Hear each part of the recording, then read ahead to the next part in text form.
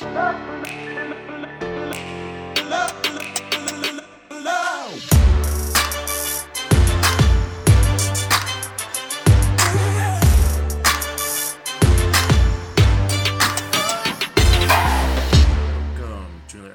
of Hitting Pay Dirt by Impact Sports. This is episode number 66, and I'm Alex Beaudry. Back with me via the interwebs, Mr. Brian Klemecki. How you doing, Brian? I'm good, man. How are you doing? I'm doing fantastic. I think summer supposed to get 95 tomorrow and the next day, so yeah, I think we're finally here. I went golfing yesterday. It was 55 and foggy. I was freezing. I was like, what is this? That's true commitment. That's called true commitment. It was for Pat Connington's foundation. So Pat was there. I got to hold the Larry O'Brien trophy yesterday. It was actually kind of a cool little event. That's cool. Yeah. Did you ask him if he's coming back? So he did like a speech about like what his foundation's all about, and they're partnering with it used to be called Wisconsin Rap, which is like a AAU organization, but it's to help kids from bad neighborhoods and just rough upbringings, to give them an opportunity to play basketball, so that they could whether it's go to college or eventually make it to the pros, but really just better their lives. And he did a question and answer session, and he kicks it off going by, "Please don't ask me if I'm going to be back in Milwaukee." He's like, "I have no idea. It's not really up." He's like, "It's not really up to me. I'd love to be back." He is like single-handedly developing the east side of Milwaukee right now. He's got so much invested in real estate and other businesses that he wants to stay, but it's kind of up to the Bucks, and such is the life as a professional athlete. Right. So he's like, "Please don't ask me because I don't know." That's fair. Yeah. All right. Over to the world of football. So we got on the docket today the AFC North, which outside of the AFC West is probably the most interesting division. And the AFC West is interesting because of the football part. The AFC North is interesting because of all of the off-field stuff, whether it's Deshaun Watson, which I'm sure we'll talk plenty about today, Lamar Jackson's contract extension, Baker Mayfield is still like a Brown, but not really a Brown. He didn't show up to any mandatory minicamp stuff last week. I mean, there's so many different storylines in the AFC North, and very few of them are actually about football. So it's going to be kind of a fun conversation. But before we jump into that, we had kind of ended last week's episode talking about Aaron Donald. Is he going to retire? Is he not? Is he coming back? And then I posted the episode, and then maybe an hour and a half later, news drops, signs a 2-year extension, which can really be a 3-year extension if he chooses to come back. It's the closest thing to a player option that I can think of. You and I have kind of talked offline about, will the NFL ever be like the NBA, and can we get player options? Owners are going to fight that tooth and nail, but Aaron Donald essentially got that. I mean, if he gets into year 3 and he decides to play, I mean, the Rams still have to okay it too, so it's not a true player option, but they have to make that decision in like March, and then it fully guarantees year 3, another $30 million on top of it. So your thoughts on the deal? 3 for 95 or 2 for 65, depending on how you look at it. What are your thoughts? Well, I think it's a great deal for Aaron Donald. I think we kind of predicted on this show that he was probably going to get top-of-the-line money regardless of position, kind of projected that $30 million mark. So he got a little bit of a scrape above $30 million there annually. So it's a great deal for him. Great deal for the Rams, obviously, keeping a generational-style defensive tackle, probably the best defensive player we've seen in the last at least 20, 30 years. Maybe ever. Yeah. I mean, he's up there with the Reggie Whites, Lawrence Taylors, all them, Deion Sanders. But I think the question is how do the Rams just keep pumping out these massive contracts to all these stars that they have? I think the general consensus around Twitter is the cap is a myth. And I'm kind of in that camp with the cap being a myth because you just keep kicking all the cap hits down the road, but paying all these huge, massive upfront signing bonuses to kind of offset the cap hits. So I want to kind of get your thoughts on the cap as a myth narrative and how the NFL can go about validating or basically giving the general public a stronger belief system in the cap, because right now the Rams are laughing in everyone's faces. Meanwhile, you got like the Bears, the Jags, that they cry, "Oh, salary cap relief. We have no cap. We can't sign anybody." So I feel like, to me, the idea of the cap is out there just to give poorly ran teams that don't want to spend money the built-in excuse. Oh, hey, look, it's a cap value. It's a cap thing. We got to cut said player. Where the Rams are out here saying, "What cap? We don't need cap." Uh, yeah, so I talked about this a little bit in the episode that came out on Thursday. I just kind of ranted about it for 15, 20 minutes. The cap is real. The difference is for teams like the Rams, the Saints are maybe the most egregious example of it. Yeah, Is it's a difference in philosophy. So the Rams and the Saints are looking at 2 to 3 year windows. Look, we want the best talent and we're gonna pay it, and we'll figure it out in 2 years. Like that's 2 years. It's almost like Homer Simpson. That's future Homer's problem. That's the future Rams problem. We want to win now, and we realize that we have a window, and we'll figure the rest out later. What some of these teams are going to run into though, like the Rams, is the salary cap might not be real for them in 2022, but it's going to be real for them in 2025 because when Aaron Donald does retire after this contract, he's going to have a $25 million dead cap hit. So yeah, for a year after Aaron Donald decides to hang it up, whenever that might be, the Rams are going to owe $25 million on their books for him. Now the Rams are probably looking at this long term, going, "Look, that's 4 years from now. The salary cap's, unless we have another pandemic, the salary cap's going to go up 10 to 15% every year. So in it's two, what is it, 208 this year. Next year it'll probably be around, oh God, math's hard for me. Let's say it's around 225. The year after it might be 240. I mean, you can kind of see the trajectory that it's going as long as revenues continue to increase, which I think it will. yeah, 25 million isn't going to be 25 million. So that's probably the thinking. The opposite philosophy is like the Green Bay Packers. They don't guarantee any salaries other than Aaron Rodgers after year one, which is a big reason why I think Devontae Adams wanted out. And he talked about Aaron Rodgers leaving and other things, but I mean, he got $55 million guaranteed. He wasn't going to get anywhere near that with Green Bay. So it's just a difference in philosophies. I think the Packers and other organizations like that are much more conservative, and they're looking at it in a 10-year window, where the Rams and the Saints are looking at it in 2 year windows. And yeah, we'll just play these little shell games, moving pieces around. The problem is for like the Saints, like you have Michael Thomas who hasn't really played in 2 years, and he's got like a $38 million dead cap. I mean, they're stuck with him unless they can find a desperate team that's going to take that on. So it's the future that's going to run into some of these problems with some of these organizations. But again, if you're the Rams and you win 2 Super Bowls, what the hell do you care? You know. So that's yeah. I my mean, I guess so. If theory you on it. if you win two Super Bowls, yeah, it's definitely worth it. But it's crazy to think like the NFL can continually like let these teams get into negative $100 million salary cap, like the Saints, now the Rams. Like, oh, you're projected in 2 years to have negative 90 million, and Yeah, then and and like then they just move the if money you around keep and doing that though, like say for instance, like in 10 years from now, if you just keep bumping it down, like what's going to be left? You're just on like half your team's undrafted rookie free agents and minimum contracts. It's kind of crazy to think about. it is. But the other big kind of loophole in the salary cap is you're able to roll amounts forward. Yeah, So, like, if the salary cap's 208 and you only spend 190 this year, you get to take that $18 million and move it into next year's cap.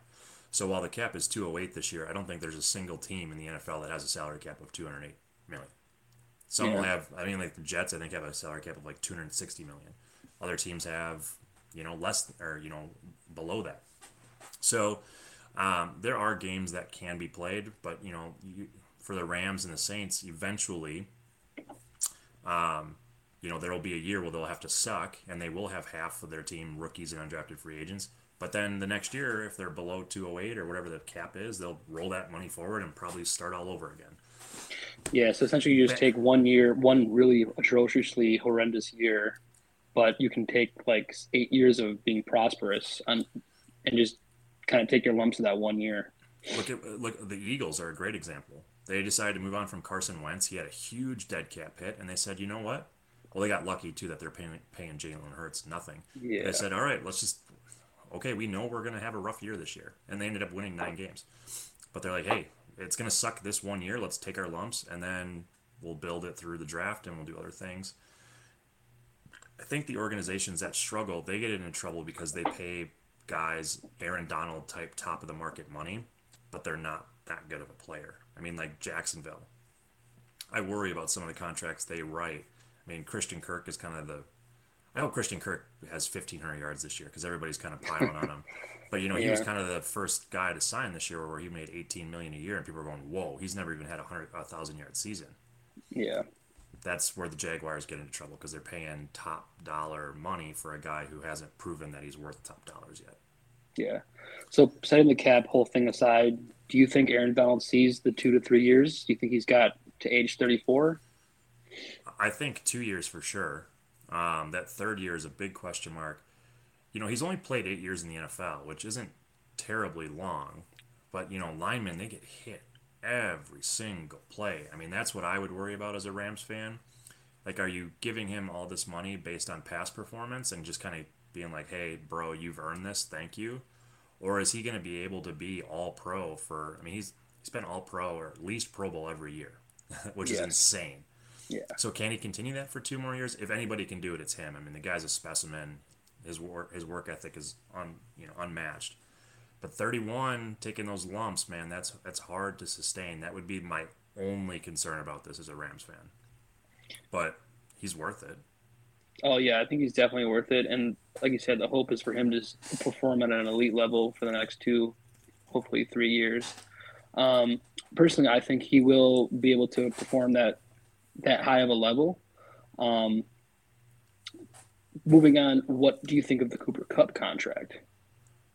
I think it's one of the deals that's probably truly a win-win for both Cup and the Rams. The Rams get a bargain because He they're signed at what, paying 25 or 27 million per? 22. So 22. with the added 3 years, so he's playing out his Oh, it's next like two five for years, and then 110. they added three. So it's basically comes out when you look at everything 5 for 110 is what's being reported. Yeah. So for a guy who just won the Triple Crown to pay him 22 million is a bargain. I mean, AJ Yes. Brown's getting 25, Hopkins, Hill, and Adams are all over 27 and a half. So Yeah. it's a steal. The reason I like the deal for Cup is he's getting the most guaranteed money of any of those wide receivers I just listed. He's getting 75 million of that, I believe, fully guaranteed, which is what it's all about, man. That's NFL contracts. Don't look at the big number, look at the number that you're for sure going to get. And no matter what, he's getting 75 million. So I feel like while the average annual value is probably lower than what he could have gotten, when you look at what he's guaranteed to get, it's a nice deal. Do you think that he should have, like, do you think he will perform at the elite level he has this past season for the next 5 years? What do you think his projection is? The thing about Cooper Cup's game that I think makes this contract make sense is he's not like a Tyreek Hill. Tyreek Hill uses his pure athleticism and speed to create separation and do the things that he's able to do. Cooper Cup has never been that. He is just an elite route runner. Yeah. So as long as he can stay healthy and he can maintain his ability to get in and out of breaks, he's going to be impossible to cover. I mean, the guy runs like a mid 4.6 40, and yet you just can't cover the guy. I mean, his ability to get off the line of scrimmage, his precision route running, get in and out of breaks is right up there. I think with Devonte Adams, they have very similar skill sets, and I think in the first year he's built that trust with Matt Stafford, where I I don't know if he'll ever be able to repeat what he did last season. I mean, he just set the mark so high, Yeah. but 120 balls and 1,400 yards and double digit touchdowns is not out of the realm for this guy, I don't think. I think he clears that easy, honestly. Well, 120 might be receptions might be a little stretch. We'll see if he gets that with this offense this year. But get 13, 1,400 yards for this guy, I think he clears that easy. And double digit touch. I mean, he's just a favorite Yeah, target with yeah, Stafford. and It doesn't matter. he's probably the best slot receiver in the game, easy. You pair that with his yards after catch ability, his rapport with Stafford, that chemistry's right there. Like he could probably clear at least 90 yards a game, which is crazy. But Mm-hmm. if you're averaging close to 100 yards a game, you're looking at like 16, 1,700 yards. Yeah, you're going to be right up there again. Yeah. And I think it's fascinating to watch the progression of offenses where I think you'll start seeing the best wide receivers move inside just because it opens up the route tree. You can go any direction.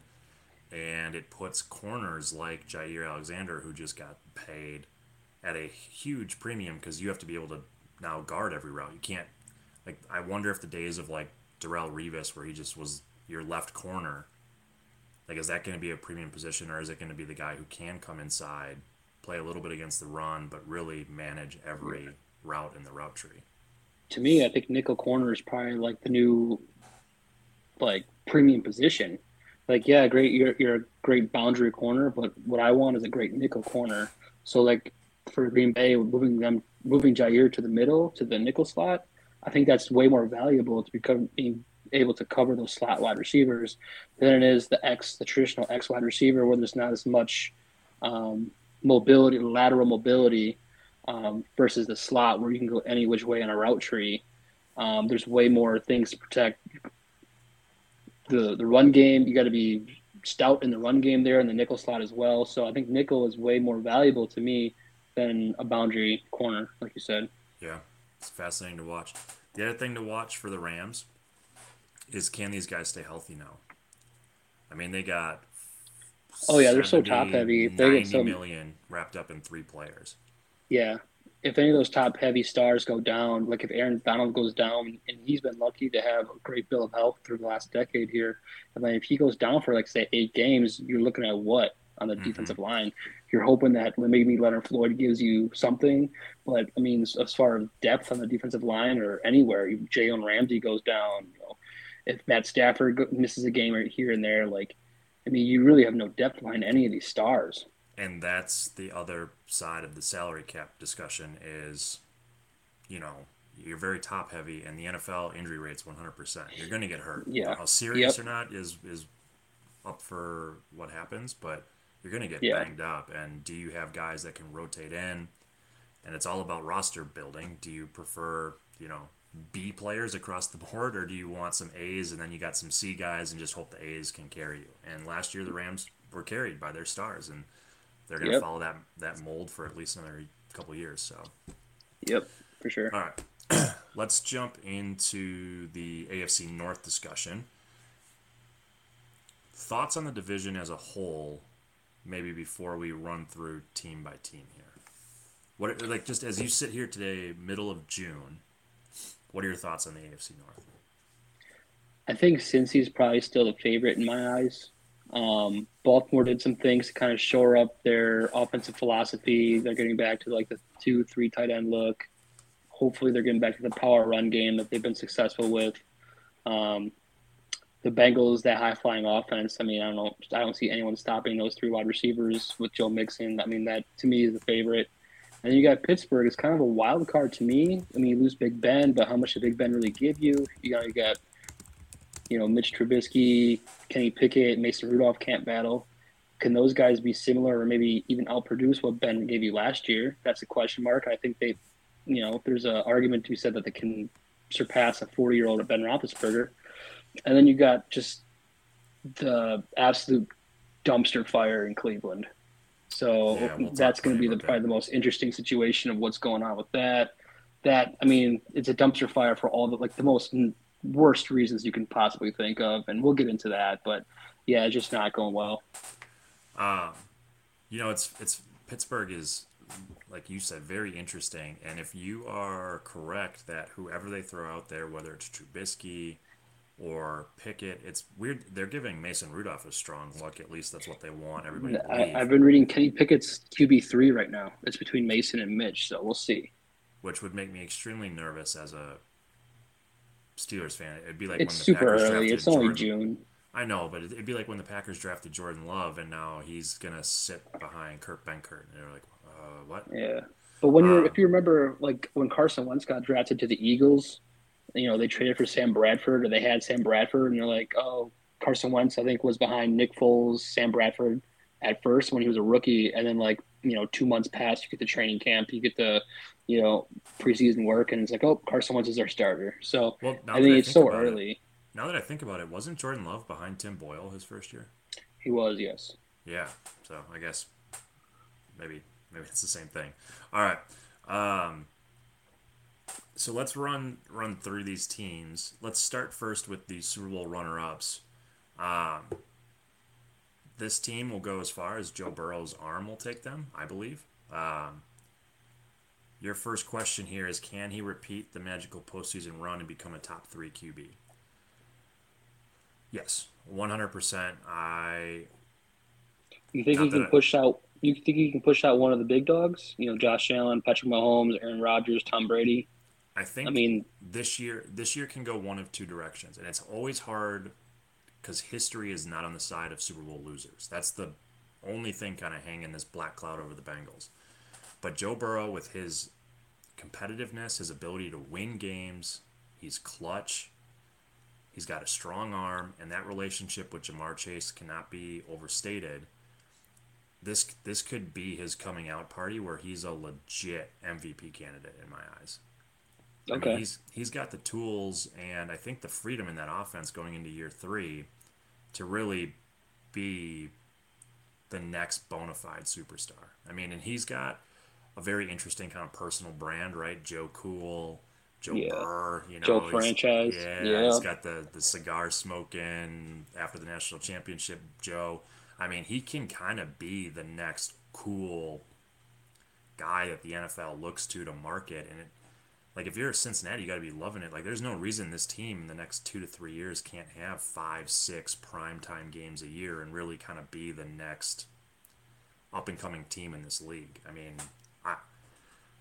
I I think like it's gonna you're getting this new generation of quarterbacks where in 3 years it probably is still Pat Mahomes, it's probably still Josh Allen, and then it probably is like a Herbert, a it's the Burrow. Herbert Burrow. Yep, Deshaun might not ever play a football game again, and we can, like I said, we got plenty of yeah, time to talk about that. But you just look at these younger core of quarterbacks, you have to include Burrow and Herbert. I mean, both these guys need big years this year, going into year three.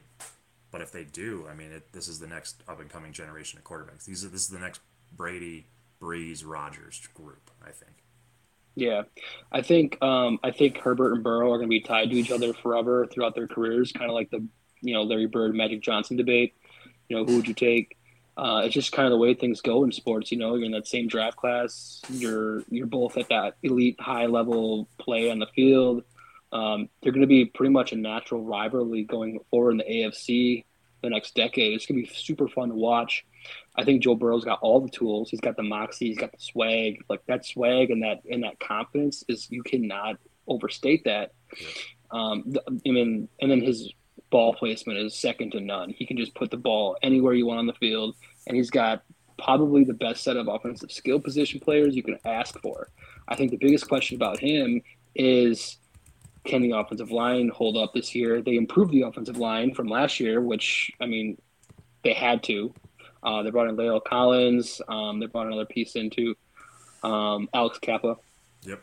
But if you can protect him and you can let him operate and make quick decisions, get the ball out, and keep him clean, yeah, there's no reason to think that he can't put up top three, top one, quarterback numbers this year and going forward next decade. Yeah. I mean, he got hit. Forget what it was. Maybe 70 plus times last year, which was Yeah, in that number Tennessee one or Titans number two. playoff game, he got sacked 8 times, and he just kept peeling himself off the turf, making big throw after big throw, and just keeping his team in the ball game. And he pulled it out eventually. Yeah, I mean his toughness is unquestioned, but you can only do that so long. So I Right. like that. I like that the Bengals address their offensive line. You need those guys to now perform to those contracts they received, but at least the front office is trying because Burrow had the ACL. And then even last year, some of those hits, the knee was bothering him. Now he was able to play through it, but man, I just want to see a healthy Burrow. It's good for the league. It's good for him. It's good Yes. for the Bengals. So as long as they can keep him on his feet, man, the sky's the limit for him. And yeah, like in his first 2 years, even before the ACL, the numbers he was putting up as he's running for his life and getting smacked around. God, you give that guy time, it's going to be like unstoppable. Yeah, and like you were saying, like Joe Burrow could be the face of the league. The league could like feature him as a big marketing tool. Mm-hmm. Right now it's the Tom Brady's, the Aaron Rodgers are kind of the face of the league right now, but those are guys are getting up, 38, 44 years old. So they're some of these young guys got to step up. And with Joe franchise here, he's got all the nicknames, like I said, the cigar photo with at LSU, like he's got like that recognition. He's building his brand. And, Mm-hmm. I really like what he's got going on. He's an Ohio kid. Yeah. He's got the whole fan base behind him. He's not getting in trouble. He's the ultimate competitor, so he could definitely be a face of the league type guy. And the best part about him, it's the same with Brady. He's the perfect face because you're going to have people who absolutely love him and you're Yes. going to have people who absolutely hate him. And either way, that means eyeballs on TV screens because people are either rooting for him to fail or rooting for him to succeed. And it's the Yeah. same with Brady. Like I remember, God, I was the same way. Oh, God, I do not want to watch Brady win another goddamn Super Bowl, and Right. Right. that means eyeballs on screens. And yeah, he should be. I mean, Rodgers and Brady and some of these older quarterbacks are still good for the league. And as a Packer fan, biased to Rodgers, but the league is in good hands with this next generation of QB groups. I mean, Mahomes already been to 2 Super Bowls. Josh Allen might get over the hump this year. We'll see. And then you got Herbert and Burrow. I mean, the AFC especially is in good hands. I have a quick question for you on a just kind of a one person like would you rather your top of your head. I don't have any stats looking at it, just thinking about it. Who would you rather have, Joe Burrow or Andrew Luck's career? Joe Burrow. Joe Burrow. Okay. I mean, Any Luck played for what 10 years, so Burrow's got a long way to go, and he's got to keep playing at a high Yeah, level. But yeah. But Andrew Luck, I mean that guy had probably he was the most hyped number one pick for what 15 years. That guy had all the talent in the world, and I mean he backed it up. And he didn't get to a Super Bowl. I mean that was because of some roster construction issues. But I mean that guy performed every single year. he did. The thing with the quarterback position, though, and I think why it's so like it's important for all professional athletes, but I think at the quarterback position, you just need that guy with that swagger, like that undeniable belief. And not saying that Andrew Luck didn't, but he's kind of a goofier guy, a little bit more nerdy, a little bit more. He's a Stanford guy, analytics. You hear him talk, and it's like you wonder if the locker room is like going to rally for that guy. Yeah. There is no doubt in my mind that if the Bengals are down 6 with a minute to go, that entire team is going to rally behind Burrow just because he's got Oh that yeah. confidence. And Everyone's got confidence that Joe will bring him back. Oh yeah, yeah. it's like the same with Brady. Like no, like even Rodgers to maybe an extent, but Brady for sure. Like if they're down 4 with 2 minutes left, you almost feel like that's way too much time. This game's over. They're going to win. And I think Burrow's got that. He's just got that swagger, that confidence, and it can get a team to rally behind it, and you can win games that you probably had no business winning just because of that. And for that Yeah. kind of cool factor is why I would take Burrow, but not a Yeah. bad choice either way. Right. And for my take, I think I would take both Burrow and Herbert over Andrew Luck. But yeah, I think that highly of both of these guys. Herbert's got the tools. He's got to prove that, and I hate Oh yeah, he's got comparing. to prove he can win in the postseason or he can get to the postseason. But I Yeah. mean, just looking at him, the talent wise, I think talent wise, I would take both Oh Burrow and yeah. Herbert. And I hate comparing. Like I hate tying quarterbacks to win loss records because there are 52 other guys that play. Yeah. Like I think about like the NFC Championship game that the Packers blew to the Seahawks. Yeah. Like is that Rodgers' fault they lost? I mean, partially. He didn't score any more points, but like the defense just got burned. They had the onside kick Yeah. botched. I mean, there's so much that goes Yeah. into football. Yeah. Okay, sophomore slump for Chase. I'm gonna say yes, but just because he set the bar so high He last year. did. He I said mean, so. I. you look at his stats. I got him up here: 81 catches, just shy of 1,500 yards, 13 touchdowns. I mean, that is insane for a rookie wide receiver. So to Mm-hmm. expect a guy to do that, in his second year, it is kind of high expectations. That being Yeah. said, I don't see why he can't. But if he, goes for 1,100 yards and 9 touchdowns, that's technically, I guess, a slump. But Yeah. it still would be a fantastic season. So I got a I'm quick not, little screen grab I got from the Athletic here. Among the best rookie wide receiver performances in 1970, Justin Jefferson is only one of four players ever to actually increase the production of both yards, receptions, and touchdowns in year two. So he put the bar so high, mm-hmm. like the expectations for him, they got to be tempered a little bit. So I really don't think he'll be at 1,500 100 balls and 10 plus touchdowns. Like that's asking a lot for a guy. I mean, we talked about some of these other guys. The Amari Coopers, some of these other guys that are getting paid, top 10 wide receiver money, and some of those guys have never had double digit touchdown years. And Jamar Right. Chase had 13 last year. Like, can you expect 13 touchdowns every year? That's almost a touchdown a game. That's a lot to ask. Yeah. Um, And then health's going to play into it too. Like he stayed healthy. I think he played like 16 games last year.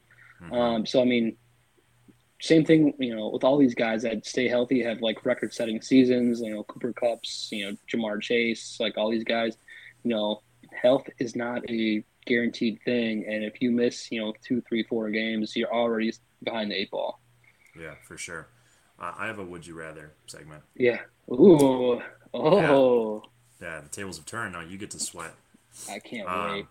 Jamar Chase or Justin Jefferson? Jamar. Jamar Chase. Like, I think it's really close, but Jamar Chase. What a great problem to have if you had to pick between those two guys. Yeah. I mean, Jetta's definitely, he has one more year in the league than him. He's got the production, but the potential that Jamar Chase has, I mean, he has basically like Randy Moss, like one of the best receivers ever type potential. Mm-hmm. Don't get me wrong, Jettas is a great player in his own right, and these guys will be tied at the hip. They were both from LSU, great teammates. Great problem to have here, choosing between Jettas and Jamar here. Yeah, But great problem to I have. think I'd go with Jamar Chase. Like he runs a 4.3. He's built like a house. The guy can run every route in the book at age 21. His yards after catch ability is second to none. Like it's just ridiculous what this guy can do. Yeah, I would agree. I just think he can do a little bit. He's a little bit more well-rounded. Yes, Um, but I think Justin Jefferson's best position is the slot position. yeah, and he I can think probably Jamar can do stretch the more. field better than any wide receiver in the game right now. Who Jettas? Mm-hmm. Yeah, I Like mean, his deep ball. yeah, okay. I mean, I give you that. I think there's a couple of guys in that elite tier. I wouldn't say that he's better than Tyreek Hill with the deep ball, but I think Justin Jefferson probably is better in the slot than Jamar Chase, but I think Jamar Chase can go in the slot easy. I think he's way better as a boundary X receiver than Justin Jefferson is. And it will be interesting to see, though, how Jefferson's numbers kind of come here this year because he's getting into that Ram style offense, that Cooper Cup role. So if he gets into that Cooper Cup role, he already has the report with Kirk Cousins. He might be up for a triple crown type thing this year too. So Mm-hmm. it's going to be phenomenal to watch these guys for the next decade. The NFL is in good hands. Yeah, definitely. One more. Would you rather? Oh, whoa, look LS, at two. LSU wide receivers or Alabama wide receivers? I'm going to go with LSU because they have less guys in jail right now. Fair enough. Fair enough.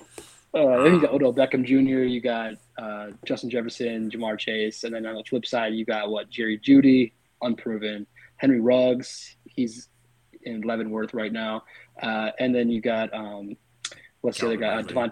Calvin Ridley, he's banned, and you got Devontae Smith, who he set the rookie record for receiving yards for the Eagles, which is fantastic.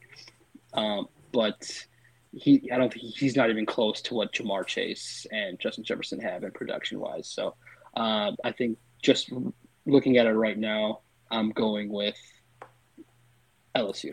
Yeah. Okay. Fair to say LSU is wide receiver U? No, Ohio State maybe. I think Ohio State. I would take Ohio State guys over Alabama Ooh, guys right now. another good one. Ohio Michael State. Thomas, Garrett Wilson, Chris Olave, um, top of my head, Terry McLaurin, Curtis Samuel. Like they got some dogs here coming from OSU, and then you got the next guy coming out and Jackson and Jigba Smith. He's going to be Mm-hmm. good. So Yeah. Marvin Harrison Jr. I mean, all those guys. Marvin Uh, Harrison Jr. Yeah, he's sure. coming out of Ohio State. All right. All right. So then moving forward here. Um, get the right notes here. Can the Bengals repeat as division champs? I'm gonna let you take that one first. So I think if looking at it today, I would say the Bengals are my favorite. I'm going to go with the Bengals winning the AFC North. I think the Baltimore Ravens are going to be a close second. They're getting some guys back from injury, and injuries really cost them a lot last year. Uh, I just love what the Bengals got with that offense. Joe Mixon, Jamar Chase, T. Higgins, I think I'm really high on, and then Tyler Boyd might be the best third wide receiver in the NFL. So um, I think just with that offensive alone, you can get by and score 35, 40 points. And last year, he was putting up like 350, 400 yards. Joe Burrow, that is, putting up like 400 yards a game on the Ravens. So the Ravens got to try and find a pass rush and a game plan to try to get to Joe Burrow here this year. And until they prove it to me, I'm still sticking with the Bengals. Yeah. Did, I'm just kind of thinking out loud here. Um, I agree. It's probably between the Bengals and the Ravens. The Ravens last year they dealt with just a ton of injuries, and I don't remember how many games Lamar missed. Six, seven. It was a Yeah, handful, and yeah, and they finished the year on like what a 6 or 7 game skid, or close, or five or 1-5 or something like that. yeah, Mainly because your MVP candidate's missing. Again, it's just the Bengals. The Super Bowl hangover thing is real. So it's you don't know what the locker room's like. Are they as hungry as they were last year? But I would, if I had to bet, I think I'd probably still bet on Cincy just because you do have Burrow. That I mean, the guy we haven't mentioned yet is Joe Mixon, who had like a rebirth last year, yes. and now he's getting an even better offensive line. Hmm. I mean, that offense can be scary good if that offensive line can hold up and perform. I mean, you're right. There's no reason that these guys can't score 30 plus points a game. This might be a candidate to have the highest scoring offense in the league, which is saying something given what the AFC West has put together. Buffalo, I think the Rams are going to score a bunch of points. So, but the Bengals might have the highest scoring offense at the end of the year. And Joe Mixon, we get all this love to Joe Burrow right now, but Joe Mixon, he ran for uh, 1,205 yards last year. So you're getting 1,200 yards from your back. He's a true three down back. Has phenomenal hands. He can run great routes out of the backfield. I mean, he's a candidate to be one of those top five running backs in the league right now, and I think he gets overlooked with the bigger names out there. The Mm-hmm. Derrick Henrys, Jonathan Taylors. I think a lot of people forget about Joe Mixon and how good he is. Um, I just love that Cincinnati offense, and even going back to last year with like the Ravens, like yeah, you got Marlon Humphrey, you got Marcus Peters, but they had a lot of trouble just covering anyone on that back end. Marcus Peters was out for the year, I believe, with ACL. Um, they just need to get healthy. They brought in Kyle Hamilton to help with the safety position. That was kind of just a value pick. They just had to go with him there. Um, it'll be interesting to see the battle between the Baltimore secondary. It'll be interesting to see if they can slow down Joe Burrow and then Jamar Chase, that connection, the whole Joe Mixon X factor. It's going to be a great battle, I think. Wild card, maybe Pittsburgh can make a run 8, 9 games, maybe. That's where I'm at with them. I don't think they're terrible by any means. I think they're gonna be sneaky good. I think they got a great run game. They got a phenomenal defense, and then you have the dumpster fire in Cleveland. Uh, with Baltimore, it's a clash of competing styles. Because Do you think Baltimore is going to be all right without Marquise Brown, though? that's what I'm saying. I think if Baltimore is going to win games, it's going to be because of their defense. I Yeah, I mean, like with Lamar, I don't think as a if I was the owner of that franchise, I would not want to put my eggs in the basket of Lamar Jackson running for over 1,000 yards and double-digit rushing touchdowns like he had in his MVP year. Now his MVP yes, year, he also threw for 38 touchdowns and only had like 7 picks. I mean, he did it both ways, which is why he earned that MVP. Are they able to do that with a two tight end set? I don't know, maybe. Um, but they have Rashad Bateman and who else? I mean, it's going to be the Mark Andrews show. Who was the tight end they drafted? Was it not they got Oglesfield? Um, uh, Isaiah Likely Isaiah Likely from and Carolina Coastal. yeah, and they had one more I thought, but Yeah, well, they drafted Likely, who's more of a pass catching tight end, and the other tight end they drafted was more of a run blocking tight end. So you're going to see like kind of old school football out of Baltimore. Run the ball 30, 40 times a game. Some combination of Dobbins and who's the other back? Gus Edwards. Gus Edwards, and Yeah, probably Lamar himself, and then a lot of play yeah, action over the middle of the field with these tight ends. And they're gonna have. I think when they're gonna win games like 24-10, 17-3. I mean, they're gonna win those yeah. kind of just old school grinded out football games.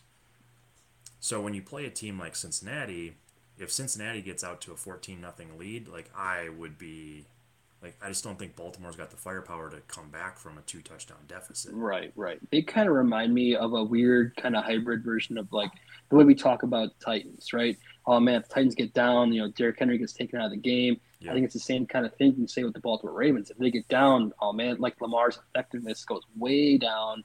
That whole running threat kind of goes away. You can't be 4 yards carry with J.K. Dobbins. You got to like air it out and I don't know, like the Lamar thing is kind of it's a weird situation. Like there's people that love him and there's people that hate him. And I think we're both in the camp that like we're not really too fond of him. But a lot of people are out there point to his MVP year and say, hey, he can throw the football. And the statistics, I don't know if those statistics really back it up. In 2021, Lamar, out of 87 quarterbacks with over 300 attempts, in the past 2 years, since going back to 2019, so we have 87 quarterbacks versus man coverage. Uh, he was 87th ranked. So he's worst quarterback in the last 2 years uh, throwing against man coverage.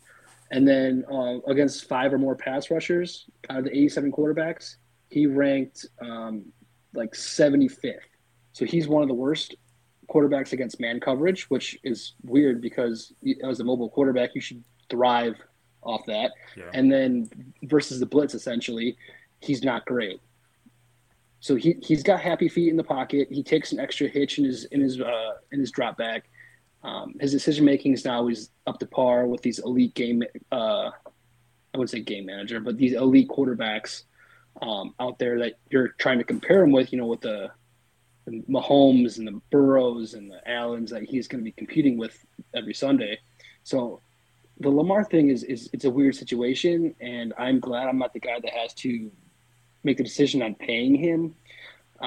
But if you watched last year with the Miami game, I think it was like a Thursday night or Monday night Miami game, and literally Miami, like Brian Flores just said, "Screw it, we're going to put all our guys in the box. We're going to play zero man coverage and blitz the house every single play." And Lamar literally could not complete a pass. It was the most egregious thing I think we saw on a primetime game. It was all out blitz every play, and Lamar couldn't do anything. So Yeah. he has to take the next step in that development in his game, or he can kind of decipher a defense more quickly, get the ball out, make his hot reads, and deliver the ball accurately. Because right now, I think his accuracy compared to other elite quarterbacks is not even close to what they are. And then on top of it, you take away his favorite target. At least on the outside. Yeah, I and you mean, take away his Andrews is favorite his target. favorite target, but you take away his Yeah, I favorite mean, this year's wide could receiver be target. Yeah, this year's gonna be Andrews, Andrews, and more Andrews. So I mean, if you get him in fantasy, I think he might be tight end one because there's no one else to throw to. I mean, they might even throw the ball only 25 times a game, which is, I mean, honestly, that's probably the best recipe for them to win ball games. Just keep the ball on the ground and just let your defense go, go after it. But yeah, I think they're gonna have a tough time trying to score the ball if it's not Superman Lamar coming through for them. Yeah, and if they can't move the ball on the ground, like they need to have like 35, 40 minutes of time of possession, I think, to win. I think the Tennessee Titans, another example might be the San Francisco 49ers of late. Like, they just need to control the clock, let that defense, like, stuff you, and then just 6, 7 minute drives for touchdowns and just Yeah. win dirty games. I think that's Baltimore's recipe for success. Like, Right. it's not going to be Right. super fun to watch, but That kind of recipe though, you can that sets you up with the ability to beat anybody or lose to anybody. Like they almost got clipped last year with the Lions. If mm-hmm. Justin Tucker doesn't make a 60-yard field goal, 65-yard field goal at the buzzer, they're taking an L in Detroit, and they're looking even worse than what did last year. Yeah. They had a lot of that type of situation. But On the I want to get your thoughts on their wide receiving core, real quick. I should know this. I can't name one wide receiver off the top of my head. I was gonna say I Oh, think other Green than Bay's wide Bateman, receiver Bateman, because he was drafted in Bateman. round one last year. I think Green Bay's wide receiver core. I would take them in a heartbeat. I think they clear Baltimore's wide receiving core.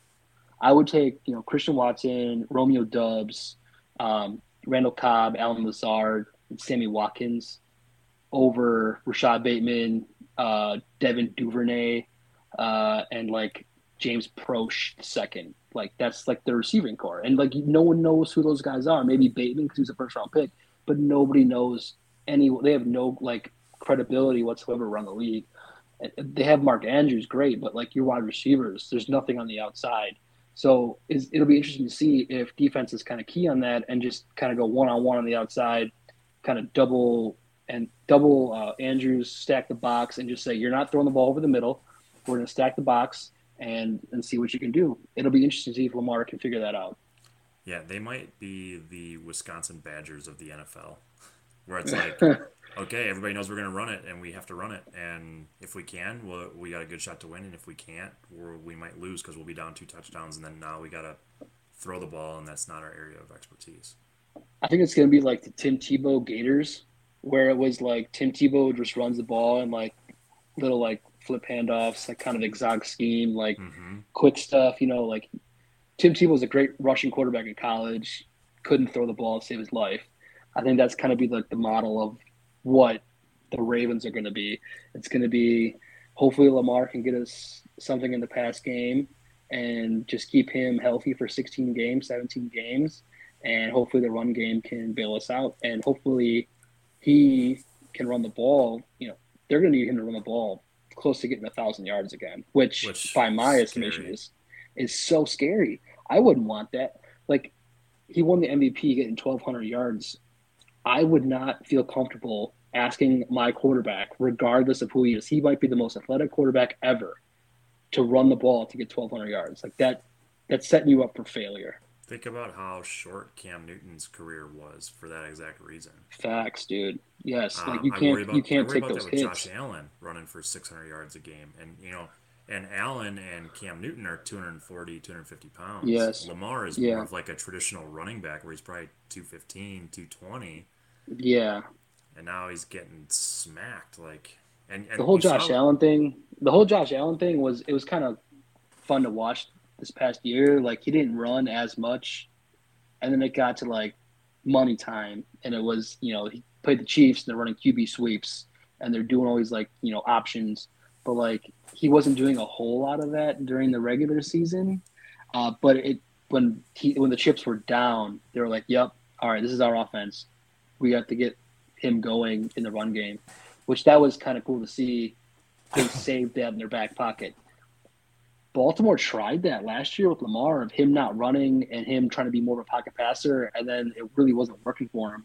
And they flipped out of that. They let him kind of go back to the old MVP style, run where you can, just take off and go type thing. Ends up getting injured. I know, Like and then they didn't win when he was gone. And yeah, and then when you're playing with Tyler Huntley and God knows what else, Trace McSorley maybe got an appearance, but like you can't win having your quarterback rush for 1,000 yards. Like that's not a Super Bowl recipe. Like it might be fun, make great highlights on Twitter, but like, you're doing spin moves on linebackers. Like, you do a spin move on the right linebacker, you might get your jaw broke. Yeah. Like you can't be doing that.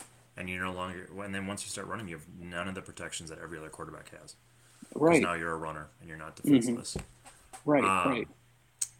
if you, I'm going to tackle this from two different directions. If you were Lamar Jackson's camp, and he has been extremely patient in his contract negotiations, which, if as of today, has been extremely beneficial. Yeah. Do you think he benefits from waiting a whole other season to sign his contract, or is the market is if this is a stock market, is the market for Lamar Jackson as high as it's going to be? Like if he plays a whole other season without extending, is his market going to go up or is it going to go down? If I'm Lamar's camp, I'm advising him to wait because even if he has another like 16 touchdown, 13 interception season, I feel like his brand that he's kind of built throughout the league and his pedigree is there. Like if you mention the name Lamar Jackson in the open market, you're telling me that these like I don't know. For instance, I know some of these guys already got quarterbacks on the roster, but like you're telling me there wouldn't be a bidding war for Lamar Jackson in the open market. Chicago wouldn't pay him. Detroit. Detroit. You tell me Detroit wouldn't pay him. You're Mm-hmm. telling me like Tennessee wouldn't pay him. You're telling me all these guys wouldn't give him 40, 45 million.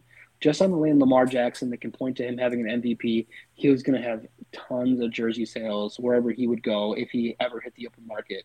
So I'm not worried about him, having a bad season and then, you know, Eric DeCosta saying, well, we're only going to give you $30 million a year. Like if he does that, you're not going to get Lamar. And if you want to play the whole tag and see game, like then you're going to end up in the Dak Prescott situation, where 2 years from now, if you want to do that, you're looking at $60 million per year, or he's going to walk. And Mm-hmm. then what do you do? So it's a very dicey situation. If I'm, the Ravens side, I'm trying to sign him as soon as possible. If I'm the Mars side, I have no hesitation about I'm not scared of waiting. I think the money's going to be there regardless. I think his price is only going to go up. The cap is only going to go up. So I wouldn't be in a rush to sign anything. It's going to be interesting to see how much he does actually sign for when he does get that contract signed. Is he going to go top of the market? Is he going to come in a hair under Mahomes and Allen? Is he going to just play it out and get tagged? I mean, it's the weirdest situation I've seen in a long time. Um, it is weird. I think I have the opposite stance. I think the market for Lamar Jackson might not ever get higher than it is today. And as an agent, that puts you in a very, and he doesn't have an agent, it's his mom. Yeah, So, but if he had an agent, it would be very hard to tell a client, look, I think we need to sign now because I don't think you're going to be worth more next year. yeah, So right. I don't know how you have that conversation. But I think the safer bet and the better bet for him right now would be to sign before this season starts, because if he does have another 16-13 season next year, if I were the Baltimore Ravens, I would be comfortable letting him walk. And to your point, maybe there still is a market for him. It kind of becomes like, what does Saquon Barkley get? He's kind of in the same boat, right?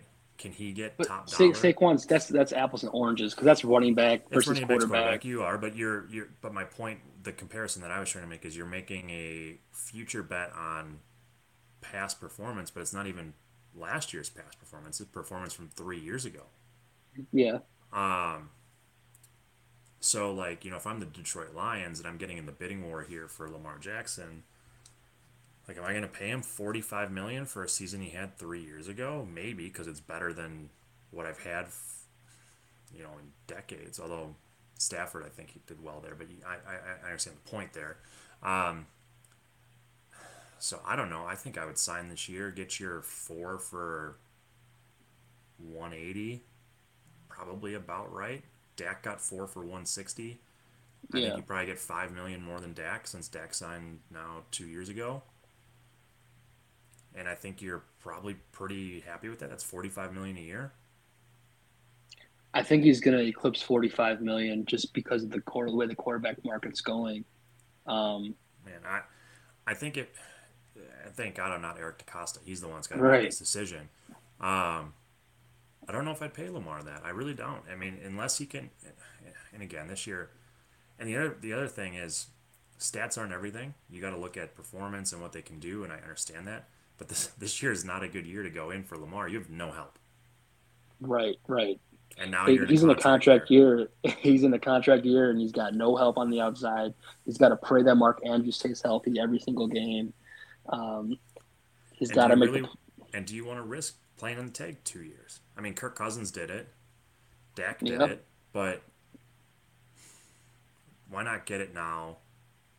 And again, we talked about this last week. As many times as you can get to free agency, the better. So sign a Yeah. 3 year deal, sign a 4 year deal, get to free agency one more time. I worry about him being able to play to 40, unlike some of these other pocket passers, just because his If I'm Lamar style is different. Jackson, though, I'm taking a long term deal because of my legs. Like his game's solely based on athleticism and not on arm talent necessarily. Yeah. So I'm looking for that 7 year deal. I'm looking for that long term deal to lock it in, get that high guarantee, whatever you can get. But I'm looking for that long term deal instead of that short term deal because if he's 30 years old, he's looking like Cam Newton, and everyone knows how Cam Newton looked when he was 30. He looked like he couldn't even play anymore. but He got hit so much. can you get a 7 year deal that's fully guaranteed? Mm. Sean Deshaun got did. 5. Deshaun got 5. And if you're Lamar, you're looking at like, look, this guy over here in Cleveland's got 24 civil suits against him and gets $230 million guaranteed. Where's my bread at? And I want it fully You know, guaranteed. and I got an MVP. So you better Yep. guarantee all of it, or we're gonna have some problems. Uh-huh. So I mean, it's going to be interesting to see what Lamar actually wants to do because Lamar's come out and said, "Hey, I want to win a Super Bowl. I don't want to get paid until I do that." This, that, and the other, saying all the right things. But man, when you're playing for peanuts on your rookie salary, and you're looking at a $200 million contract offer coming in, I mean, things get, you know, we'll see where his true values lie. And, like Dak Prescott might be the closest comparison because when he played on the tag, he fractured his ankle. But Dak is still more of a pocket passer than a He true is, runner. yeah, Lamar, his versatility is his legs. And, like, what if he gets snapped in half this year? yeah. Like, he's The only got, th- if you're like the people out there that are worried about like, hey, if he gets injured, will his value go down? They'll point to the case study of Robert Griffin III. Like he had that ACL thing, and then he was just never the same. Like people will point to that and say, "Hey, get your money now, so you don't end up like RG3." I can see that, uh-huh. but I feel like his pedigree in his play from even 2 years ago or 3 years ago, whenever he won the MVP, like he can point to that and be like, "Look, this is what I can do." This is what this is what I want in a contract, and I think he'll be able to get it on the open market if that's the way he wanted to go. Yeah. I think Baltimore would probably be smart to pick. Okay, I think Baltimore would be smart to get him below market value if they can, but I think they need to keep him. Otherwise, they're going to go back until the 6 wins, 5 win territory that they don't Yeah. want to be in. Oh, for sure. And that's why I don't want to be Eric DeCosta, right? Because, like, do Yeah, I think would I want to pay Lamar right now, as it stands today, based on just his book of work? 45 a year, 50 a year. It's probably closer to 50. I think you're right there. Um, no. But on the flip side, how do you sell to your fan base? Like, hey, look, we're gonna let Lamar walk, yeah, and don't worry, we have Huntley, yeah. and Right, we're gonna go draft a guy next year. right. Oh, great, that works out. I mean, I think round one quarterbacks have a hit rate around 40%. So you might be looking for the next guy for Yeah, a four, couple five, years. 6 seasons because you're gonna give a guy at least 2 seasons. And not to mention, they've built their entire offense around Lamar. Like everything they've done and drafted and developed here is all based on Lamar and that scheme. And look at their backup quarterback. Huntley is Yep. like Lamar Jackson light. I mean, he's Yeah. that they have totally committed to that style. Yep, I So agree. it's just it is that is a extremely fascinating situation. I just like there's being patient and then there's waiting too long, and I'm worried that Lamar's waiting too long. Mm.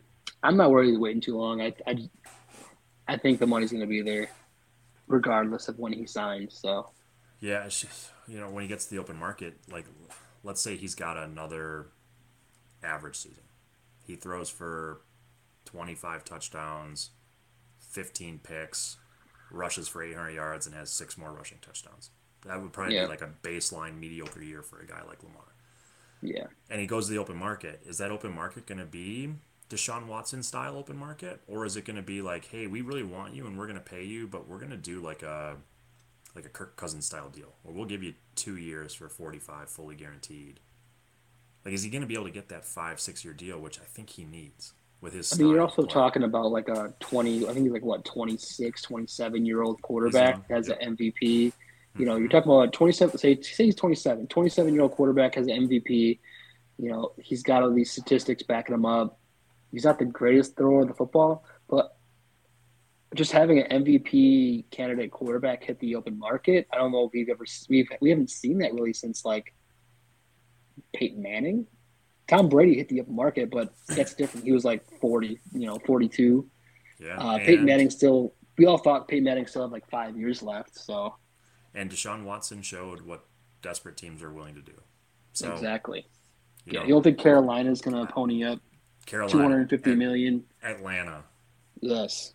Yeah, Yeah. yep, yep. No doubt, no doubt. So you might be right. I might be a little risk adverse there. Um, okay. Do you want to do your last Lamar question about MVP, or do you want to move on? We can do that real quick. You think he's got another MVP in his bag here in the next couple of years or his career? I struggle to see it this year just because of the help around him. Do you think Like he can do it? with Do you with think that he? roster, do you think he can throw 40 touchdowns? I personally don't. I don't think he's got another MVP year in the next 10 years.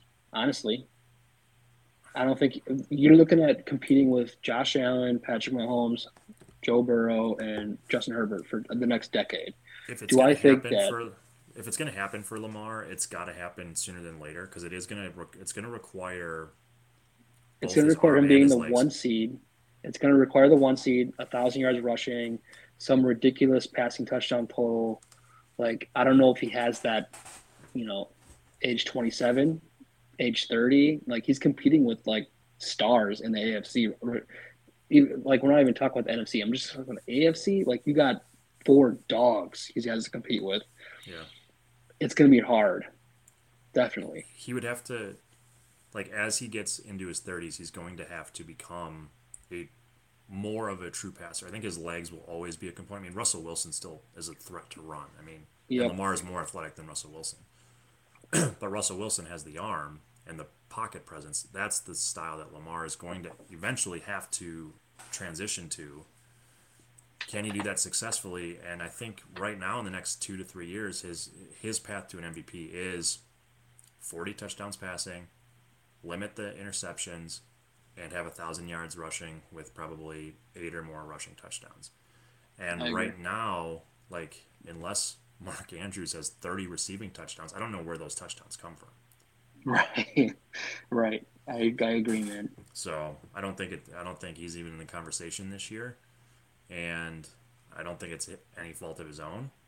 And we'll see how quickly, if he does sign, how quickly Baltimore can kind of rebuild that offense around him, because I just don't see where the touchdown production comes from this year.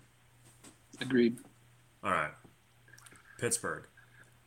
Um, can Najee win the rushing title, or will his workload be watched this year? I'm gonna say yes to both. Really? Yes, I think that his workload will be watched. They've already talked about it. There's already rumblings about it coming out of Pittsburgh, which is smart. You can't give that guy the ball 450 times a year; he'll die. Um, and but I think that I mean he's going to be the focus of that offense this year. For sure. I mean, whether it's Trubisky, Pickett, or Rudolph, it's going to be a run first offense. So he's going to have it, and he can catch the ball in the backfield. So he's going to have plenty of opportunities. The hardest thing against him is he's going to be the focus point of that offense this year. But he was last Yeah. year, and it didn't really hurt him. So I think he can get there. He's got some stiff competition. Jonathan Taylor, I don't think is going to slow down yet. What's Derrick Henry like? Is he able to stay healthy? Those are probably the top three backs, in my opinion. Yeah. You got Chubb. I think Chubb had 1259 last year, and Mixon was at 1205, and then Najee came in fourth with 1200 on the nose for rushing yards, and then Jonathan Taylor blew everybody away with 1800 rushing yards. So Yeah. I we'll mean, see. Henry was up there with Taylor, though. He had like 900 yards in like 8 games. Yeah, Henry was leading the league in rushing for like 4 weeks, even after he broke his foot. So I think he that finished guy's in a the top 10. freak. Yeah, he did. Yeah, I think he finished with like 950 in like 10 games, which is like absolutely like freakish levels. Yeah. But similar, I think similar styles. I think if Pittsburgh's going to win, it's going to be similar to Tennessee, kind of like we talked about with Baltimore, where like if they're expecting Mitch Trubisky to lead this team to like throw the ball 40 times a game and win, that's not good. Nope. Not the way to do it. So I think if whoever is quarterback can be serviceable enough to keep defenses honest, that's going to open things up for Harris, and he's got the talent and the ability to do it. And Yeah. he's going to get the ball probably 25 times a game, which is still less than his workload was last year. I think if I'm just guessing Right. out numbers here. So Yeah. I think it'll be both. I think they're going to be more aware of his. I think there's still going to be games where he gets the ball 35 times, but I think they're going to be more aware of his carries just to try and stretch his career out because otherwise he might not make it past 3 years. Right. Yeah. I don't think he's making it past his rookie contract if he keeps on this trajectory. So Oh, the Steelers, my prediction, and I predicted this when he was drafted in the first round, he is on the Le'Veon Bell path yeah. where you're going to get a fifth year option, you're going to get a franchise tag in year six, and then we don't And then really we're care done what with you you. do. Yep. Yep. Yeah. Yeah. And he's Shrewd an older back. business, man. And He he's an is. older back. He was drafted when he was 23, so he's going to Yeah. be 29 coming out of that, almost Yes. 30. And his, like, whoever is advising him, like, he should do all the endorsements, all the wealth management, buying businesses, whatever he can do to have an income because even if they reduce his workload, he's going to get 20 carries a game. Pretty Yeah. confident in that. And who's going to, what team's going to get a 28, 29, 30-year-old back who's got Yeah. 300 touches a year? It's a Yeah. tough, running back is so hard. Yeah. Yeah. And age 30 is when they fall off a cliff. So yeah, it's gonna be rough for him. So, but I think he can get a rushing title this year. I, I don't know if he's the odds-on favorite. In fact, I think I would still put Taylor. ooh, Taylor or Henry. Taylor Henry, yeah. I I think think Najee's right there though. yeah. What I like about Taylor is he can do it in a flash. He can bust off an 85 yarder. Yeah. Henry still kind of has that ability, but is more of a I'm just going to grind you out 6, 7, 8 yards a carry. So I think Taylor's got the benefit of a more complete offense as long as Matt Ryan can be decent. Yeah. And Taylor and Henry both have the we play Houston and Jacksonville twice a year in their back Right, pocket. right, We'll put up 200 yards a game on them in my back pocket. So yeah, yeah. I yeah, mean, they're probably more of a favorite over Najee, but I think Najee has all the talent and the ability and the opportunity to be able to get to that rushing title. yeah. Kenny versus Mitch versus Rudolph for QB1. All right, I'm gonna give you my thoughts, and I'd love to hear yours. Yeah, If this team is starting Mason Rudolph week one, like mind blown. Like I can't believe we're even mentioning Mason Rudolph in this podcast. No offense to right. the duck caller or whatever they call him. I've been on the Mitch Trubisky train since last fall. I went like as soon as like well probably since last March. As soon as he went to Pittsburgh, I think he's got a great opportunity here. He got to reset. He got to sit a year. He got out of Chicago, which is where quarterbacks go to die right now. He got to sit behind Josh Allen. He got to learn behind that offense. Like, people forget that Josh Allen was able to completely rework his throwing motion and his lower body movement, which has now made him the MVP candidate that he is. I think Mitch got to watch all of that. And now he's got an opportunity, and Pittsburgh's got an opportunity. They're only paying him $7.5 million over the next 2 years. I think Mitch Trubisky starts. I think Kenny Pickett is quarterback too. Kenny gets to sit for a year, which is great for him. I think he's got a lot to work on as he becomes pro ready. I think Pittsburgh wants to try and mirror the Green Bay style of next generation quarterbacks where they sit for 2 years. So if I was a betting man, I think Mitch Trubisky starts. I think Kenny Pickett's quarterback two. Mason Rudolph is maybe on the roster as quarterback three. I think I think if I am Tomlin, I'm starting Kenny Pickett day one. You invested a first round pick in him. You got to see what the kid's got. He's an older first round pick. I think he's 23 already. You got Mitch signed to a backup quarterback type deal. He might be the best backup quarterback in the league. I don't think Mitch is a slouch at all. I think he can come in and win you some ball games. But I think the higher potential is rolling with Kenny Pickett day one. See what you got. Let him grow with Najee. Let him grow with Deontay Johnson. Let him grow with Pat Fryermuth. See what he's got. If you're starting Mitch, I feel like you're not maximizing the window or the development window for Kenny Pickett. He could be getting those game reps early and often in his career, and he's sitting the bench. And if you have two guys that are similar productions that you think have similar production, I would just roll with the higher potential guy, and that's Kenny Pickett to me. Mason Rudolph shouldn't even be in the conversation, but it's kind of shocking that Mason's even still like on the roster. Honestly, like he's had multiple opportunities to show his talents, and each and every time he can't even get the job done whatsoever. And it just kind of blows my mind that these teams keep guys like this on their roster and not cutting them and just finding any other guy come in and see what they have instead of retreading Mason Rudolph, who they know cannot win a game. If Dwayne Haskins hadn't tragically passed away, Mason Yeah, Rudolph might not be on this team. totally agree. Totally agree. So it's bananas that we're even talking about him competing for a QB1 spot. But that's what the news is coming out of Pittsburgh. Let me ask you this.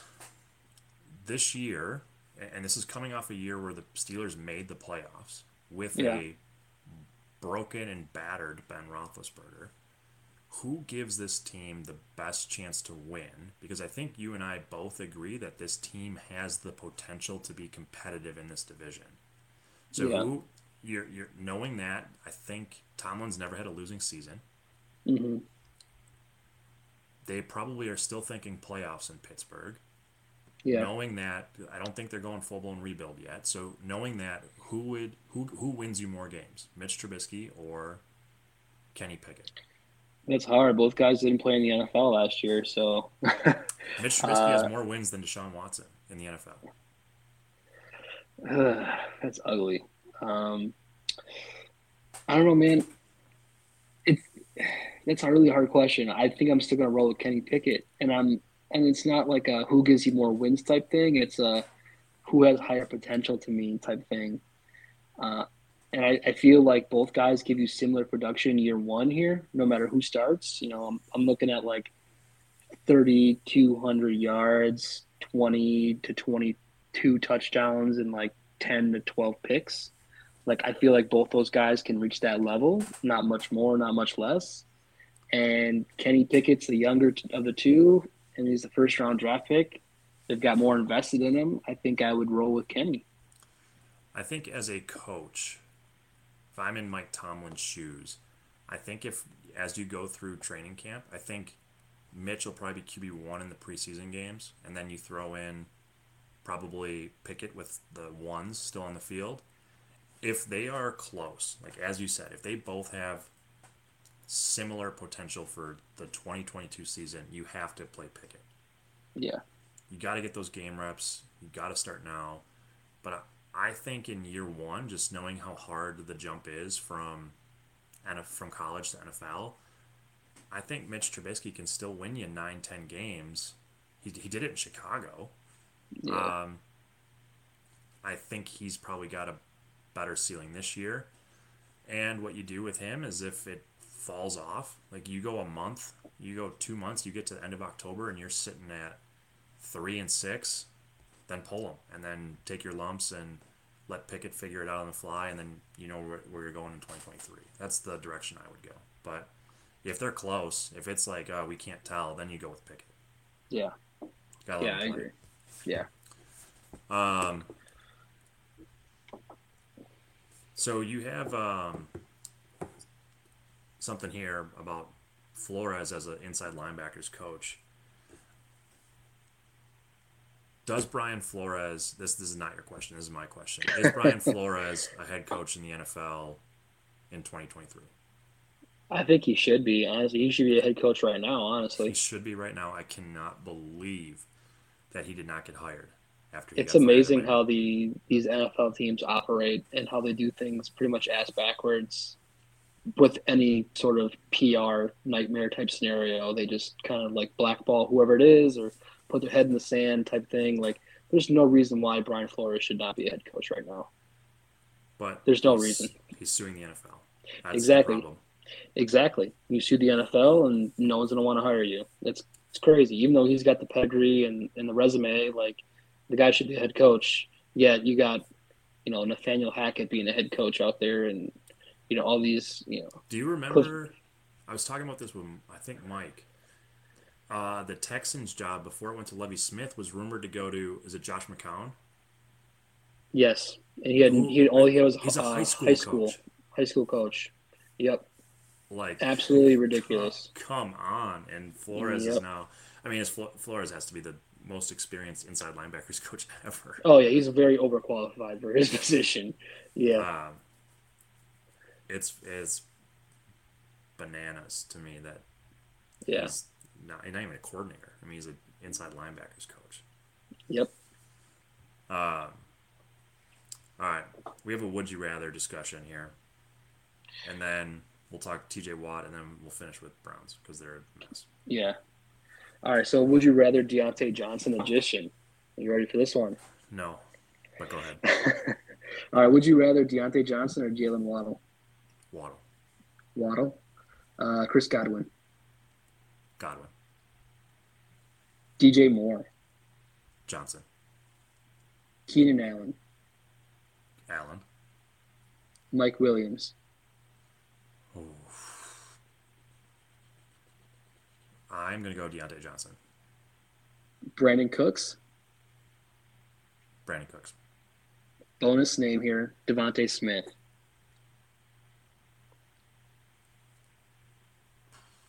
Devontae. That one was hard. Ooh. Wow. So, I'm taking Deontay Johnson over pretty much everybody except for Chris Godwin and Jalen Waddle as of right now. I think Devontae Smith definitely has a lot of upside and definitely can make that leap. The other guy I think can make that leap is Mike Williams if he can stay healthy and put a full season together. But I think Keenan Allen's getting up there in age. I think it's close between DJ Moore and Deontay Johnson, but I'm taking Deontay Johnson. Um, and then same thing with Brandon Cooks. I think it's close. He's bounced around the league, just not his fault, but just him getting traded. Yeah, And then he's playing with Davis Mills.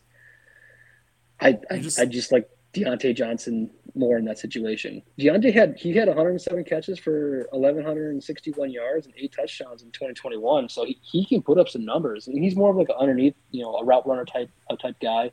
yeah. He fixed his drop issues. He went from 13% drop rate to 3% drop rate from 2020 to 2021.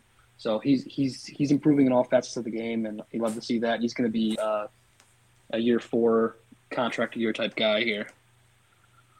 Yeah, I mean, stud, and he I think became what everybody thought Juju Smith-Schuster was going to become For after sure. Antonio Brown left. And he's going to get. You mentioned 10 targets a game. I don't expect that to drop off at all. If anything, it might increase with a young Yep. quarterback, whether it's Safety Trubisky blanket, or man. yep, where he's just going to get a lot of attention. And another guy to watch fantasy wise, I think, is Fryermuth. I think young Yes. quarterbacks love tight ends.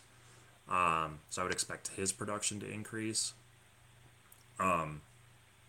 Yeah, I love Deontay Johnson. I think he's a surprising wide receiver one on an offense that I think 2 years ago I don't know if I would have predicted that. I agree. I agree. Um, where do we rank T.J. Watt in terms of pass rushers? Number one, and it's not Over even over over really Donald? close for me. Over Donald. You, Purely, purely, purely pass rushing. Yes, T.J. Watt. I mean, he had 22 sacks last year. I'm still taking Aaron Donald. I might take Miles Garrett too, but TJ Watt, I mean, he's phenomenal. I think TJ Watt for me is third. He might slide to fourth if Micah Parsons can take another leap.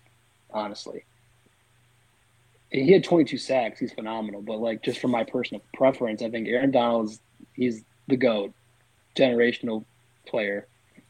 Miles Yeah, Garrett, I think, has a bigger frame than TJ Watt. I like I guess that. it depends on your definitions here. Like if I am like building around a defensive lineman, sure, Aaron Donald is. Yeah, But what does Aaron Donald get? Like 15 sacks a year? that's phenomenal. Oh, it's huge. But T.J. Watt had 22 I in know, but 16 Aaron games. Donald's playing D tackle. That's what I'm saying, right? It's a different. Like if it's third and eight and you it's a passing situation and you need a sack, who are you going with, Donald or Watt? I'm taking AD. AD. Even if he's getting triple team, I think I'm taking AD, man. Hmm. Miles Garrett, I think I don't know if he's in my top five. Really? Nick Boza over Miles Garrett? Both Bosa brothers. I would take Both? both. No, no, no. You took Joey Boza over Miles Garrett. I think so. Yeah. Wow. That's a hot take right there. Yeah, we got a few on the show. Fair enough. All right. Um, I'm trying to think who else. It's crazy to me that Rashawn Gary is being thrown in this conversation. I think was it PFF had him ranked third. Yeah, he's a top five PFF guy. He's got superstar potential. And I mean, don't get me wrong, I think he's going to get there, but I think a lot of people are starting to put him in that conversation of the TJ Watts a little too prematurely. Like, I think he'll get there, but like, He's is got he to there show right it. now? No. Like, I don't expect Rashawn Gary getting 20 sacks, Mm-mm. in 2022. He has 10 would be potential good. to do it. I think his goal should be 12 plus, honestly. If TJ Watt can play in 17 games this year, does he break 20 sacks again? Yeah. Yeah. I think he's phenomenal. That's why I think he's the best pass rusher. I don't see Miles Garrett getting a 20. That's interesting. Um, I think Miles Garrett definitely has the potential to get to 20. I wouldn't count that out. I think Aaron Donald has potential to get to 20. Yeah, I think he's the best pass rusher. He just can easily be doubled and triple teamed as he plays that position. Mm-hmm. Um, it's harder to double edge rusher. I mean, You're unless you're chipping throwing him with tight ends you're and running chipping with backs. tight ends, and you're hoping like Aaron Jones can chip them like versus like a center guard combo block. So I feel like Aaron Donald has a harder uh, assignment to get through versus like an edge rusher. If that makes Mm-hmm. sense. It does. So, All right, let's go to Cleveland. oh god, here we go. Um, so a couple thoughts on the Deshaun Watson case. Two more women have entered the lawsuit, so that's now up to 24. An interesting note that I saw on Twitter is depending on how his contract was written, and if you remember, his contract has a clause in it that future guarantees will not be voided by suspension. That is very rare in the NFL. Almost every team will have it that if you are suspended for misconduct or performance enhancing drugs or whatever, your future guarantees in future years are voided. He doesn't have that. So the Browns threw him a bone here saying, hey, like, we know this is coming, but we're still going to fully guarantee your contract. Someone on Twitter pointed out now that there's two more women to come forward, and it's now been excuse me, in the New York Times that he set appointments with like 66 women. Now, not all of those maybe had misconduct in them, but you're sensing a pattern here. Um, Now that there's two more women in his civil suit, that may have that those two new women might void those guarantees, which would Yeah, be they could say that fascinating. he might have lied to them, and that could possibly void his contract. I saw something where if it's you know conduct detrimental to the team, that could void his contract. So there might be some loopholes that Cleveland could use. It's very long shots, but Well, the problem for Cleveland is they knew about this. So like yeah. if I'm Deshaun Watson and I'm the players union, who's Well, they knew. You say they they knew about the 23rd and 24th? no, but they knew about his pattern of behavior. And if you're going to Yes. try and use the conduct detrimental to the team, his, that conduct wasn't while he was a Brown. It was Yeah. while he was a Texan. Yeah. And they knew about his conduct as a Texan. Everybody knew about his conduct as a Texan. Yeah. So for them to go like, "Oh, this is conduct detrimental," well, one, the conduct didn't happen while he was with your team, and two, you Yeah. knew about it. Like, Yeah. you can't say like, "Oh, we didn't know." Like, no, you knew. Yeah. So I think that's a hard stance, and I think one that could be argued and won against them. What you use the words dumpster fire. I can't think of a better term. What a dumpster fire in the sense that I think when they did this deal, they thought, look, we know there's going to be some blowback. It was kind of similar to when Vic had the dog thing going on. Like, Yeah. yeah, we know this is going to be a problem, but it's March. We got 6 months before we play a game. We'll deal with the blowback now. And once he starts throwing touchdowns, everybody will forget about it. Yep. And this story just will not go away. Yeah. And you think the New York Times only has this one story? They probably have like three or more, four more that can drop over summer here. It And in might the only get age worse. and in the age of Me Too and everything else, like yes, I could fully see kind of a drip style campaign against Deshaun Watson and now the Cleveland Browns. And quite frankly, if these allegations are true, he deserves it, and I don't feel bad for him or the Browns. So I agree. This is not the last of this. And now that he's going into civil trial, his depositions, everything like that's going to leak. That's coming out. Evidence is Yeah. going to come out. There's at least I think there was a story I saw where the Miami owner said that if he could have settled all of his lawsuits, they would have traded for him. But because there was two or three women that were holding out, they weren't going to touch it while there was ongoing litigation. So now that there's two more women added to the suit, and you know that at least two or three are going to hold out for settlement, like this is all going to become public. Like there's going to be a trial, Yep. and the evidence is going to be presented, and that trial could take a year or longer. And you think people were fascinated with Johnny Depp for his Amber Heard? Wait till all of his conduct and happy endings aren't per se illegal. That his attorney's talking about all this Yeah. stuff. Like we're gonna And you know learn what's way more about unacceptable Deshaun to Watson. me? What's unacceptable is not, aside from Deshaun Watson, what's unacceptable is you have like Kevin Stefanski coming out and Roger Goodell coming out saying like, "Oh, we're going to let the legal process play out." Well, the legal process isn't going to play out anytime soon. We're looking at like over a year from now, from all this stuff being close to being done. Like, how are you going to let this man just kind of live in limbo here?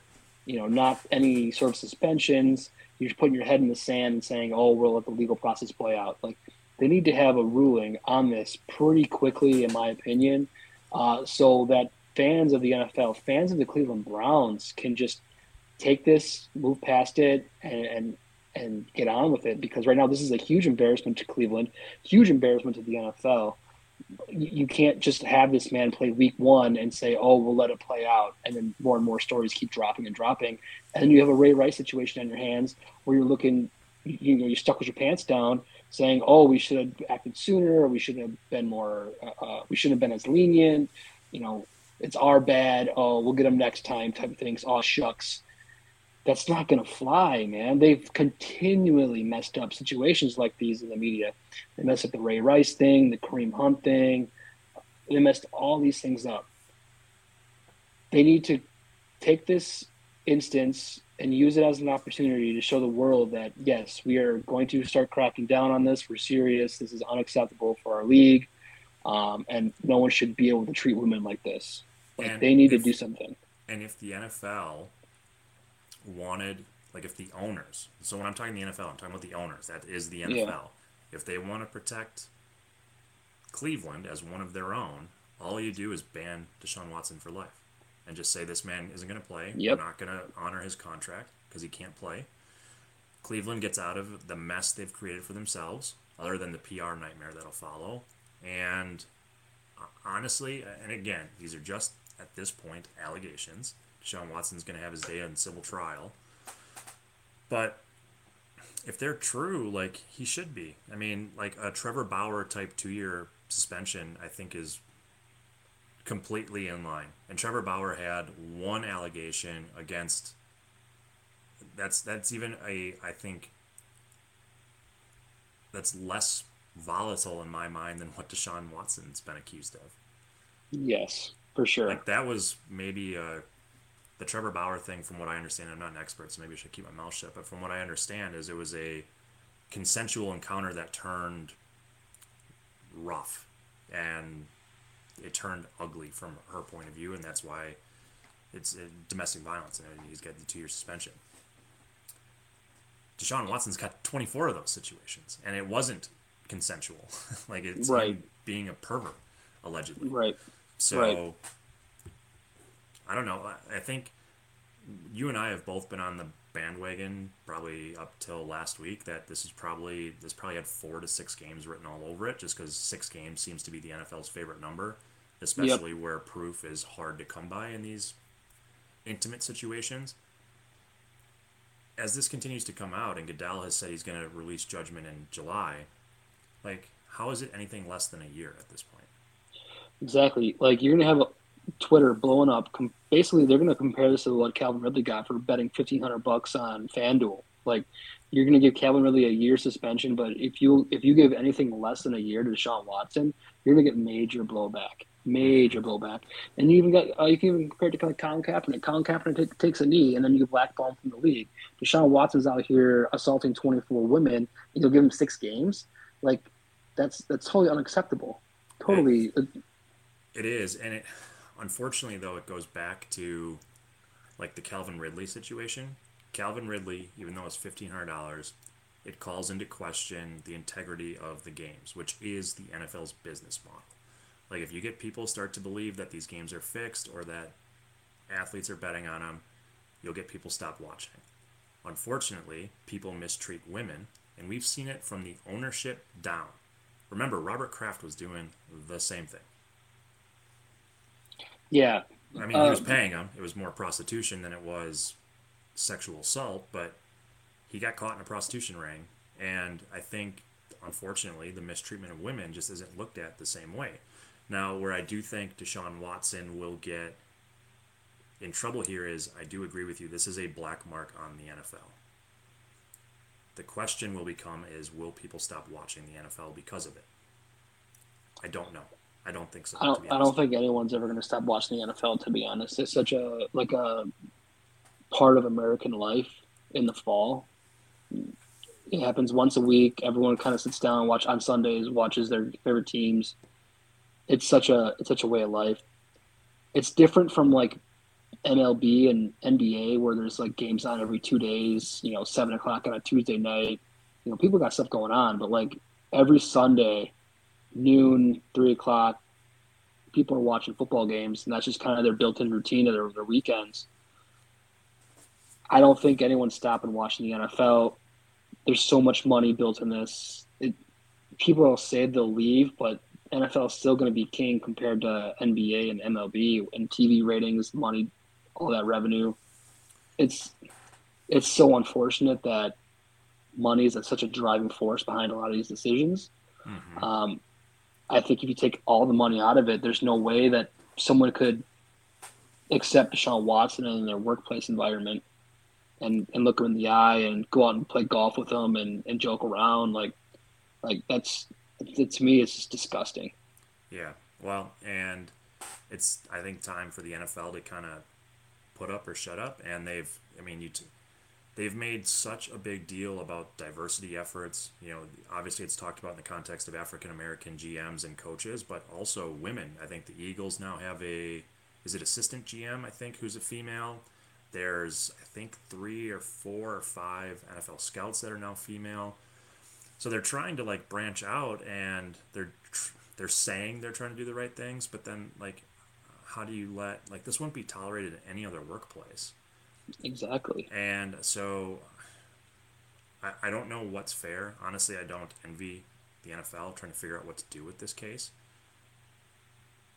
But I think anything less than a year is egregious, and quite frankly, the MLB and Trevor Bauer is going to fight it, and we'll see what happens in that appeal. But I think the MLB set the precedent here where this behavior is going to be hit with a 2 year suspension, and I think that's probably fair, if not more. To me, I think he should be at least a 1 year suspension. Honestly, it should be an indefinite suspension, taken on a year by year basis, but most likely a ban for life. That'd be for me.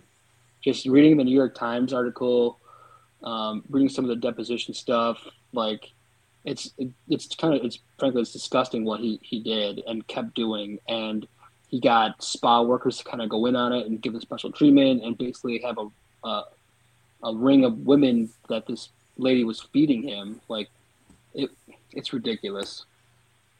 And then on top of that, it's alleged that the Texans, or at least people within the Texans, were either enabling or directly supporting him, The head of security support gave him NDAs, gave man. him Like NDAs, and how are you apparently, as a Texans organization say that you know nothing about his endeavors here when you're giving him non-disclosure agreements because you know that women have said that, hey man, I can ruin you if I tell the truth of what happened. Like you know something's up. So either you know and you're lying, or you choose not to know, which is probably, in my opinion, worse. And you're enabling him in both situations. So you're an accomplice to me. and again, it's tricky because Nick And they're Casario, providing the Houstonian membership for him to do all this stuff. well, and there, if they were giving him something of monetary value, like a hotel room, they're violating salary cap rules because that should be included in salary, which it likely wasn't. Mm-hmm. There is an interesting case too because they have had a changing of the guard, not necessarily at the ownership level, but Nick Casario's first year was last year, wasn't it? Yes. So he's probably coming in going, "What did I get myself into?" Because he didn't play Deshaun last year, Mm-hmm. but now his organization should be hit with some sort of penalty. It's kind of like it reminds me of like the NCAA and lack of institutional control. I mean, that's kind of the penalty here. Like, Yeah. how is your head of security doing this as an organization? How are you enabling this with, again, if these allegations are true and the NFL will figure that out? I don't know, man. It's wild. This story's not going away, though. With the whole 24th woman coming out and also suing the Texans, I think that's going to be a huge thing too. What kind of penalty does Roger Goodell enforce on Houston? And do they take away draft picks? Because like you can't just slap $1 million fine on a $1 billion owner because that's like 50 cents for you and me. Mm-hmm. Like that's nothing. Like there has to be like actual like true punishment and taking away like draft picks just like hurts the team. Like you got to do something to like actually hurt the people that were complicit in this. Like Yeah. I don't know what you do. It's a very hard situation, and I don't know how to go about it. But there has to be actual, real ramifications for what happened, and like what allegedly happened there. Like that security officer needs to be banned from NFL for life, in my opinion. You know what though? Here's the problem with all of this: is as we learn more about these organizations, I don't know if this is the rule or the exception, because you got Dan Snyder, who is allegedly spying on his cheerleaders in their training room. That's an I think owner, all these and then billionaire owners got skeletons in the closet, man. and that's It's why I just think they're afraid to go after, like as a group, they're afraid to hammer down on the Texans or the Commanders or Dallas. Someone in Jerry Jones' circle was accused of the same yep, thing with the Dallas yep. Cowboy cheerleaders. I think they're all afraid to like go after Dan Snyder or the Cowboys or the Texans or now the Browns as they're kind of embracing this because they know that, hey, if we start, hammering them, they're going to start pointing fingers and it's more stuff's going to come out. So it's better just to we'll make Roger Goodell the bad guy and let him figure out how to deal with this. But as another team, we're not going to cast stones here because we're living in glass houses. So I don't know how hard the NFL is going to push this. That's crazy. Basically, you're saying, yeah, skeleton in the closet because they want to expose their own dirty little secrets. Like that's so bad. Yeah. It's terrible, but I don't know how that's not the case. Right, right. Because like if this happened in any sort of other workplace environment, not in like major pro sports, people would be fired immediately without question, terminated immediately. Well, And here the NFL benefits from being a private organization too, yeah, because Congress can do all they want to kind of dig in, but at the end of the day, the NFL has certain protections by being a it's private organization. They are not public. They're not publicly traded. Um, so that's that is that's that, man. Absolutely crazy stuff. You had a couple more questions about Kareem Hunt. Would you rather? We got to talk Baker, and then we still haven't done the over under work totals. So we'll pick up on that next week. I got to run anyway.